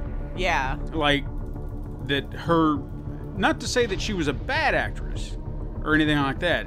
It's just seeing where she's gone from child actor to now, because she always used to be kind of like that one kid in a movie that was, you know. Yeah, I was trying to remember one off the top of my head because I know I had seen her before. Go ahead. I was like just looking up. Yeah, so I was like, if there one stands out to me, that would be. And not to I guess go off too far, but I remember the one movie that I can remember her in as a kid was 9 Months with Hugh Grant, and that was one of the very first ones that I ever saw her in, and I was just like, you know, she was kind of like this obnoxious little kid, you know. It was just always just kind of weird, and I you know dismissed her, but I saw her years later, grown up, in something else, and man, oh man, I'm just gonna say that it caught me off guard. Growing Pains. Oh, that was the one I was trying to think of. I was like, was it Growing Pains or Family Ties? Like, I had them in my head mixed up, and I didn't want to say which one, but Growing Pains. Yes, she was the last Seaver. Chrissy Seaver. That's right. There we are. Holy crap, I forgot about that. That was the one I was like, that's the one I remembered her from, believe it or not, and it's like her second credit ever on here. So it was like way early on for her. That's right. From 90 to 92. But she's evolved as a great actress, and I feel like this game, even the original Last of Us, why is she not doing more film? I don't know if that's not her forte. Could be a personal choice. Yeah. Could be. But I was looking. It looks like she's worked a lot though. The most recently Critical Role. It looks like a lot on TV. Blind Spot. Okay. So Teen Titans. Perhaps I'm just not seeing her work. Right. I feel like a lot of them start doing like a lot of indie stuff, and then where it's like, wow, they have been working a lot. We just haven't been paying attention. Yeah. So she's fantastic. Her performance really shines. The emotional depth that they give to Ellie, she gives to Ellie, I should say. Again, without a powerful actor backing it up to give those performances is fantastic. Absolutely. And I guess I'll go ahead and touch on this too, because there was a scene in the game that touched on the facial features, going back to graphics.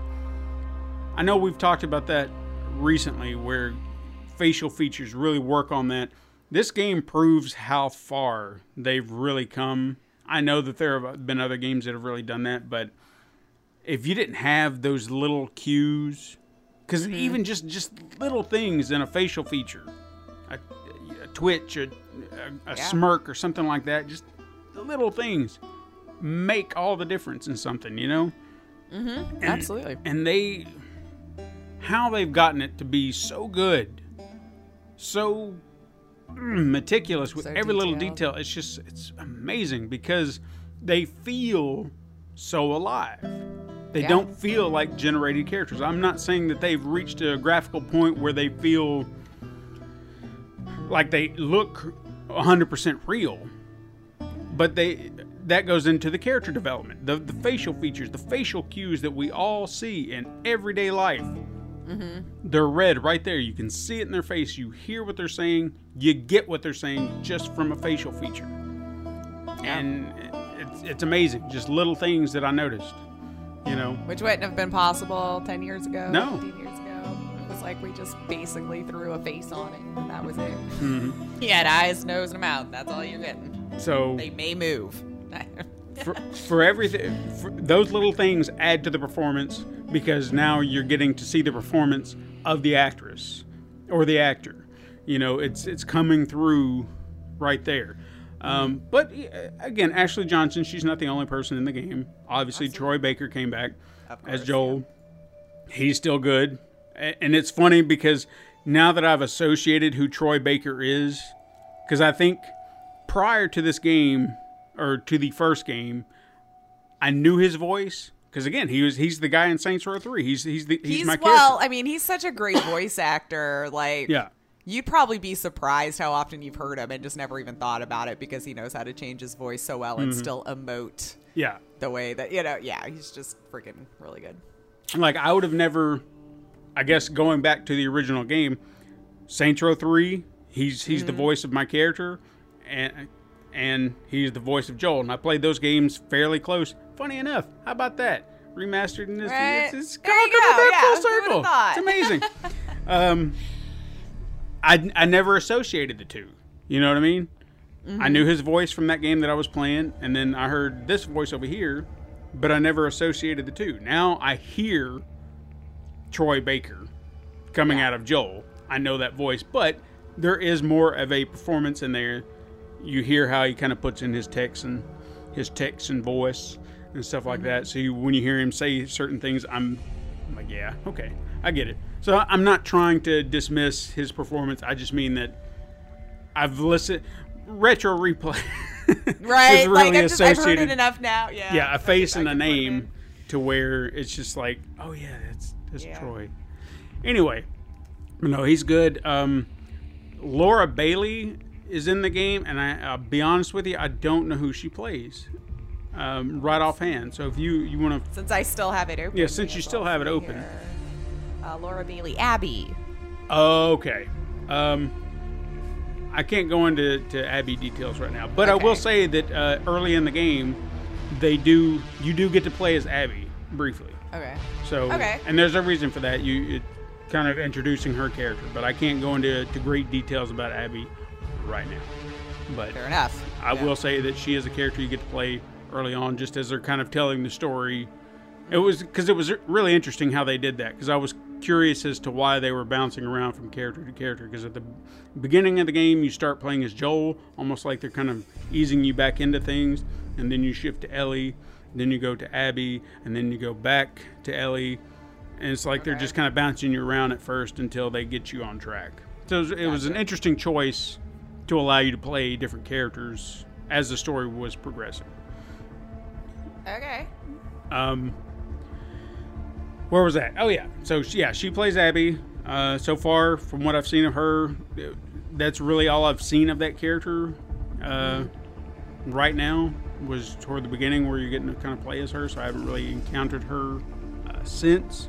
So I'm not saying, I guess I really can't judge her performance. But from what I saw, it was good prior to this. So I'm just going to say that. And then if you've still got it open, I'm pretty sure... Shannon Woodward is Dina? Is that correct? Yes. Okay. Dina, she is the love interest girl friend. I say I'm trying to be because it's not like... Was that who we saw in the trailer? Yes. Yeah. Okay, there you go. The girl in the trailer. What we were led to believe. Yeah, because in the story, you'll see, and again, I don't want to touch on spoilers or anything like that. Not that a relationship is spoilers, but it's kind of the way the story plays out. It's not a definite thing, but it kind of is, and you just don't know. Yeah. So it's like they're trying to figure out where they are in the relationship, discovering themselves in this world as well. Yeah. Yeah. Which can lead to the character growth.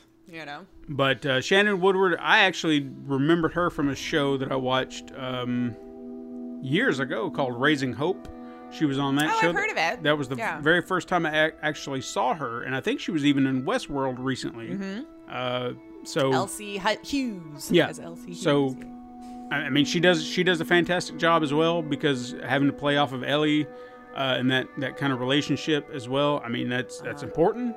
So you need someone that can kind of hold their own, and she does fantastic. So nice, excellent. Performance is outstanding across the board. I haven't seen a bad one yet, but there's always the dog. I really don't know what more I can say about the game at this point. Yeah, because I'm sure everyone could sit there and say, well, all I'm doing is praising it and praising it and praising it, but I don't know what more I can do. I mean, if you want me to find something to complain about, you know what? There's a lag in texture every now and again. Ooh.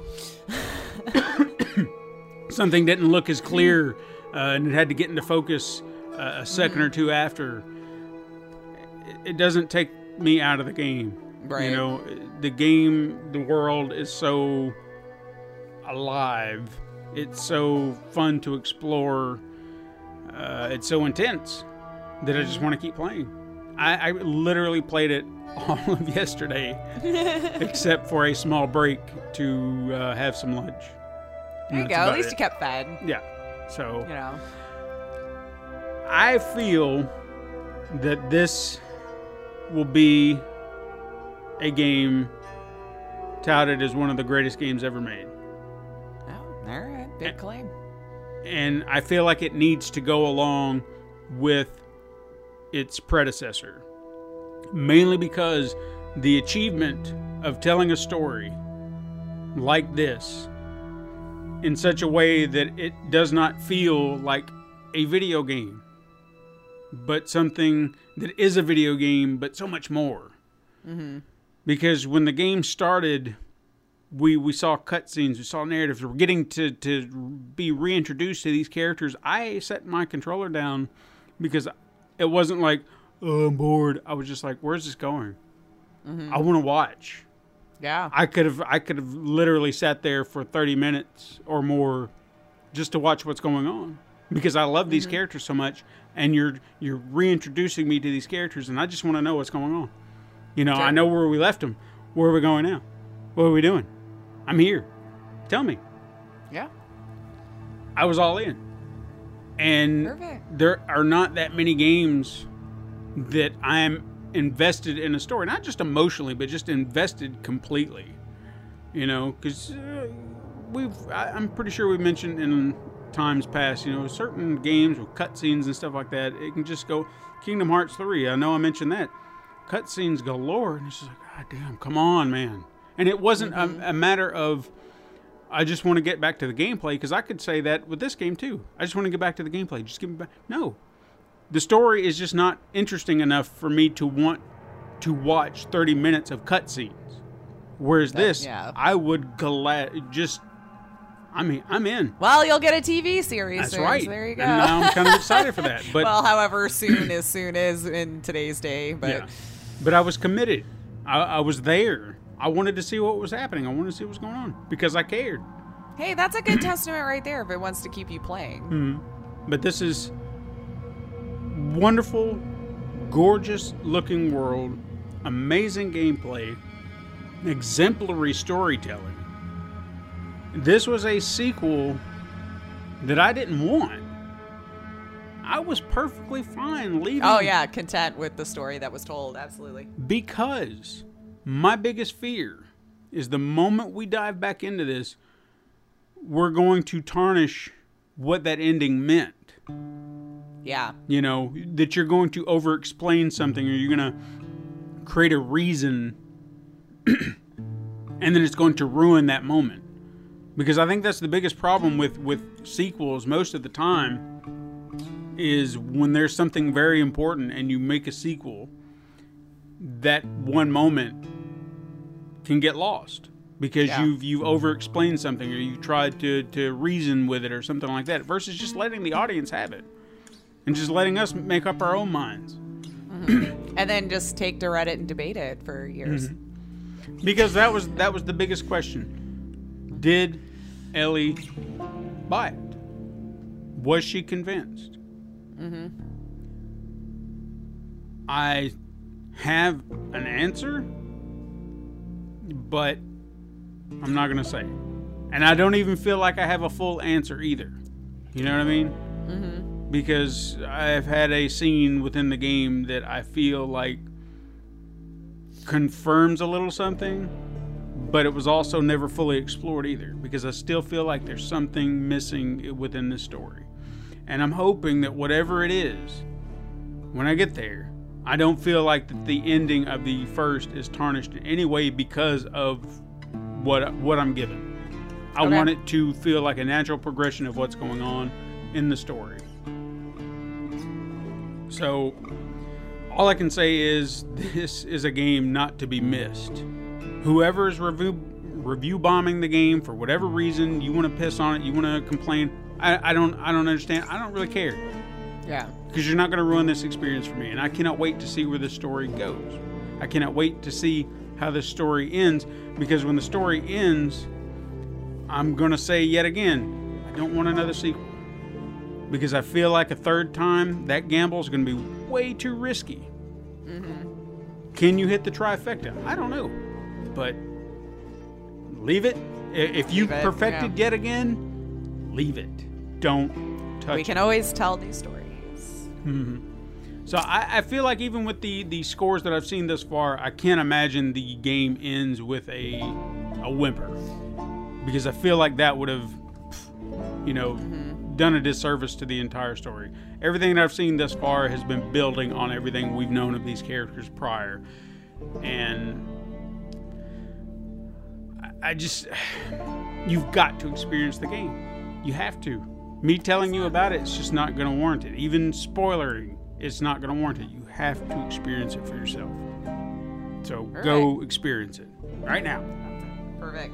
Just go play it. Don't worry about reviews. Make up your own mind. Mm-hmm. And yeah, sounds great. I know I want to play it, so hopefully I get around to it before the inevitable spoiler you just accidentally see on a Twitter or anything like that. Oh yeah, I'm sure.